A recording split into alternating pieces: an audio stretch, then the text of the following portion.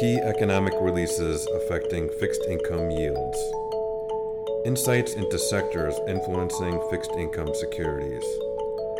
How AAM plans to capitalize on these themes for your fixed income portfolio. The Portfolio Fix is a podcast series featuring members of AAM's investment and portfolio management team. We will discuss the timely issues affecting the fixed income investments of our insurance clients. Welcome to another episode of the Portfolio Fix, a podcast series from AAM. My name is Patrick McGeever, and I'm a member of AAM's investment team. Today, as usual, I'll be speaking with Marco Bravo, who will provide AAM's latest views of the economy. And then I'll be joined by Andy Bolin, a senior analyst on our corporate team, who will talk about how he uses our ESG-related tools to analyze the utility sector. So with that out of the way, welcome, Marco. Thanks, Pat. I was hoping to cover two topics today. First, I'd like your takeaways from yesterday's FOMC meeting. And then secondly, I was hoping you could provide the listeners with AAM's latest outlook on the economy. So I guess first off, what stood out to you from the FOMC announcement yesterday? Sure. Well, I would describe the overall meeting to be slightly more hawkish than what kind of both AAM and the consensus was expecting. And I'll provide some details around that. So first, with respect to their statement, they inserted new language that suggests a slowing in the pace of their asset purchases or tapering, as it's become known, could be announced soon if we continue to see progress towards the Fed's dual mandate of full employment and price stability. Chairman Powell kind of defined what soon meant, and that it could be as early as the next FOMC meeting, which is scheduled in November. And also hinted that once started, the tapering could end around the middle of 2022. So if tapering starts in November or December, that implies roughly about $15 billion a month in reduced asset purchases from the current $120 billion a month. And that would be sooner than what AAM was forecasting. Okay. The Fed also updated their interest rate forecast, or what's known as their dots plot. And what it showed was that the committee is now evenly split on whether to hold rates steady next year versus increasing rates. So basically today, all but one Fed official is looking for a liftoff in rates to occur in 2023. And that is consistent with AAM's view that the first increase in Fed funds rate will occur in 2023. Okay. Can I just stop you 1 second really quick? You mentioned that the purchases by the Fed would slow down by about $15 billion per month. What asset class would they be reducing purchases in? We think they're going to reduce both treasuries and mortgages, so that $15 billion would translate into $10 billion in treasury purchases and $5 billion in mortgage-backed security purchases. Okay. Along with the Fed meeting, they updated their forecast for GDP growth, inflation, and unemployment. And so for the remainder of this year, or for 2021, they're expecting slower growth, slightly higher unemployment, and higher inflation relative to their forecast back in June. And to put some numbers behind that, GDP, they expect GDP to increase in 2021 by 5.9%, and that's down from 7%. The unemployment rate to end the year at 4.8, that's up slightly from 4.5%. And for core PCE inflation for this year to increase by 3.7% year over year, and that's up from 3%. So, slower growth, slightly higher unemployment, and much higher inflation relative to what their forecasts were back in June. Okay, so that's the FOMC. Maybe update the listeners on what AAM's growth estimates are, and how does that compare with FOMC's view of the market? And maybe you could touch on our expectations for inflation and where we expect the 10-year to shake out. Sure. Well, with respect to growth, we're somewhat in line with the Fed's change in that we've become a little bit more cautious on GDP growth, just given the increase in the Delta variant cases from COVID. We still expect, healthy growth in the overall economy, but that the downside risks have definitely increased. With respect to inflation, the big question is whether the increase in inflation that we've seen, largely attributable to supply bottlenecks, will level off or will continue to be persistent. And we think that inflation risks will continue to linger longer than previously anticipated. So that inflation will be with us for a longer period of time. Okay. With respect to 10-year yields, we expect the 10-year yield to end 2021 in the range between 1.5% to 1.75%.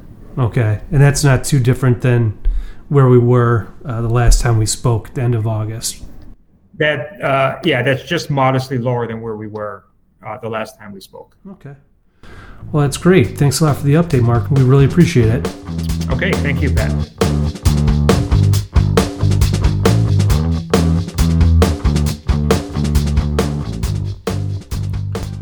We're now joined by Andy Bolin, a senior analyst on our corporate team. So welcome, Andy. Thank you, Pat. Glad to be here. Yeah, good to hear. On our last podcast, we highlighted some of the concerns that our clients are having right now related to ESG, and Elizabeth Henderson highlighted several of the solutions that AAM can provide. We thought it'd be a good idea to actually show off one of the resources she mentioned, and that's you. Back in April, you joined us to speak about how the auto industry is rapidly adopting electric vehicles in their effort to reduce carbon emissions. And you also happen to cover utilities, which plays an even larger role in ESG investing. So maybe you can just spend a minute on why this sector is so critical to the ESG environment. Sure. So we talked about autos, and there's a lot of industries that are going to have to play a key role in eventual decarbonization and meeting net zero goals. But obviously, it all starts with the utility sector. The utility sector accounts for about 25% of greenhouse gas emissions, which is by far and away the highest of any sector out there. So it's hard to see meeting any of our climate goals without substantial improvement in the utility sector. That said, there's probably no sector that's been as aggressive in addressing those goals as the utility sector. Across the industry, pretty much every company has embraced ESG and has aggressive goals to meet eventual net zero goals down the road. So the good news is they're on their way. They just have a long way to go. Okay. It also happens to be one of the largest constituents in the Bloomberg Barclays Ag too. So I think that adds to the importance for our clients for sure. Absolutely. Yeah. It's hard to, you have to have some type of opinion in the utility sector given its weight. And like I said, the prominence of the ESG movement. Okay. And one thing that Elizabeth also mentioned when she was discussing the tools that we have to meet any ESG related issues for our clients is Sustainalytics. Can you maybe explain how you use this resource in your investment process? Sure. We do. There are a number of services out there, but we subscribe to Sustainalytics, which is one of the leaders and definitely a lot of data and a lot of information that we can gain from Sustainalytics. They have two primary dimensions when they score exposure management. Exposure is just the inherent risk that a company or an industry faces.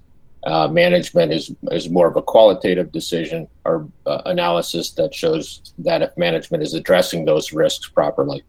And in that case, Sustainalytics, obviously the utility scores are pretty poor when it comes to exposure because they still have a lot of coal, a lot of natural gas, fossil fuels that they're moving away from, but still exists. So that risk is still there. But what Sustainalytics does do is give them generally higher marks for management of that risk. Because like I said earlier, that most companies have pretty aggressive goals, processes in place, and strategies to eventually reduce their carbon footprint. And that's where Sustainalytics comes in. So you can get a really good snapshot of where a company is and kind of where they're going at the same time. Okay. And are you using, or are there any examples out there of Sustainalytics scoring a company poorly that you think is still a good investment for our clients? Or conversely, if you think it scores well in the Sustainalytics framework that you think might not be a good investment for our clients?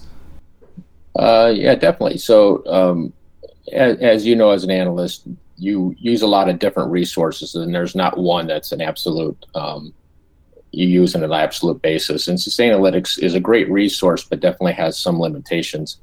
In that sense, it's used as more of a guidepost than an absolute scoring parameter. So one of the companies that we like is Puget Sound, which is a small company out of Washington.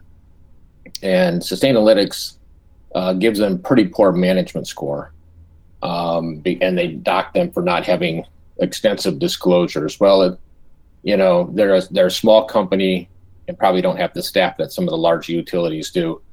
And so they do have reports out there, and their sustainable, their goals are pretty clear, and they're no less ambitious in decarbonization as the bigger companies, but they just don't have the disclosure probably that some of these bigger companies do. So we still like the company. They still plan to be coal-free by 2025 to meet Washington state standards. They still have a goal to be net zero down the road. And so from our perspective, they're just as aggressive as any other company in meeting those goals. But unfortunately, Sustainalytics gives them a weak management score, which puts them in the severe risk category. And that's a great example of how we use Sustainalytics as a guide, another resource, but not necessarily an absolute decision on whether we buy or sell a security. Okay. Andy, before we move on here, I wanted to just talk about how Sustainalytics scores the holding companies and the operating companies within these utilities. Do they distinguish between the two, or is it a one ticker fits all? At this point, Sustainalytics and pretty much all the ESG scoring that I've seen is really at the holdco level by ticker. But it raises a really good question, right? Because in ESG investing, investors really have to make their own decisions. Do we look at the absolute level? Do we look at where the company is going? And this is another one of those decisions, is that within the same company, you might have a subsidiary that's 100% transmission and has no coal or carbon generation, whereas there might be another subsidiary. So an investor can make that decision whether they want to focus on ESG at the parent company level, or they could focus on the opcos and concentrate on the opcos where maybe the green profile is a little bit more attractive. So right now, from a scoring perspective, everything I've seen is been focused at the parent company by ticker. Okay, so that is perhaps another example of where a company might have a negative or a severe rating at the holding company, according to Sustainalytics, but you come in and say, hey, wait a second, this operating company is solely transmission and distribution, and therefore it has a much lower risk than what is being characterized by Sustainalytics. Is that fair to say? That's very fair to say. And that's, again, that's that's what complicates ESG investing a little bit, is that these companies, they might have some coal generation left, and it might be around for another 5 or 7 years. But they're also the companies that own the key components of the grid that are going to enable us to move to a greener environment. So in the same company, you have both a positive and a negative. And again, that's what probably an ESG investor has to decide for themselves what they want to look at. That's a real interesting concept. Maybe we can move on to talk about what you're seeing in the new issue market right now. What are you seeing in terms of new utility issuance and how ESG is playing a role in that? We're seeing more and more ESG bonds, particularly the green bonds, being issued by utilities. I see International Capital Markets Association has parameters in place to what qualifies as a green bond or a social bond or a sustainable bond. And that has accounted for about 17% of global issuance in June. Now, that's a global number. Here in the U.S., we're behind that because the issuance is really dominated by European countries who are ahead of us in all aspects of ESG. That said, we're catching up, and there's a pretty good, probably about 20% or so of the recent issuance from the utility sector has been ESG labeled. So we're definitely seeing a move in that direction, and we get to see more and more opportunities to buy those securities. Okay. So you said about 20% of new issuance has been, from the utility space, has been green or ESG related. How is pricing looking for those securities? Is it on top of the existing conventional bonds that have been issued by these issuers, or is it inside or wide? How would you characterize that? Or is there enough information right now to even make that judgment? Yeah, it's really difficult. The sample size is pretty small yet. But generally, rule of thumb is maybe 5, maybe possibly 10 basis points inside of existings. That's a general rule that I've heard people mention. There's so many variables when you look at a new issue that it's hard to exactly say that maybe to be that exact with that number. But by and large, that's kind of what people are from capital markets groups are saying is what the green premium is worth. Okay. So before we wrap up here, are there any other utility or ESG related issues that you're keeping a real close eye on right now? It's a lot of interesting things going on right now. We all know about wind and solar and the direction of where the industry is going as far as the amount of generation coming from renewables. But really what we want to watch is further technological advancements, because the first 80%, it's the old 80-20 rule, right? The first 80% is going to be easy. The last 20% is going to be hard. Right now, we probably don't have solutions for that last 20%. So we're watching things like hydrogen, battery storage, and different technologies like that really aren't as immediately prominent as wind and solar, but definitely hold potential to eventually meet our goals down the road. So again, I would like investors to think about giving companies credit for, maybe that's not an immediate benefit, but companies that are on the forefront of those technological advances, to me, should be looked at by potential ESG investors.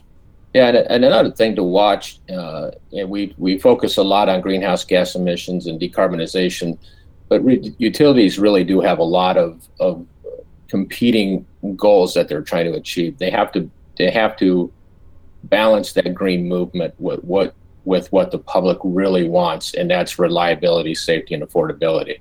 Like we've recently seen with hurricanes or fires in California, the winter storm in Texas, utilities really are faced with a lot of challenges. And the fact that they're meeting those challenges at the same time they're trying to reach these decarbonization goals is really you got to give credit to those utility companies for putting the effort forward. So it's not easy to balance all those competing objectives, but that's definitely something to watch, because environmentally focused strategy is great, But the public's willingness to put up with that really wears thin after a while when you start talking about reliability, safety, and affordability. So the other thing to watch is the balance of those going forward.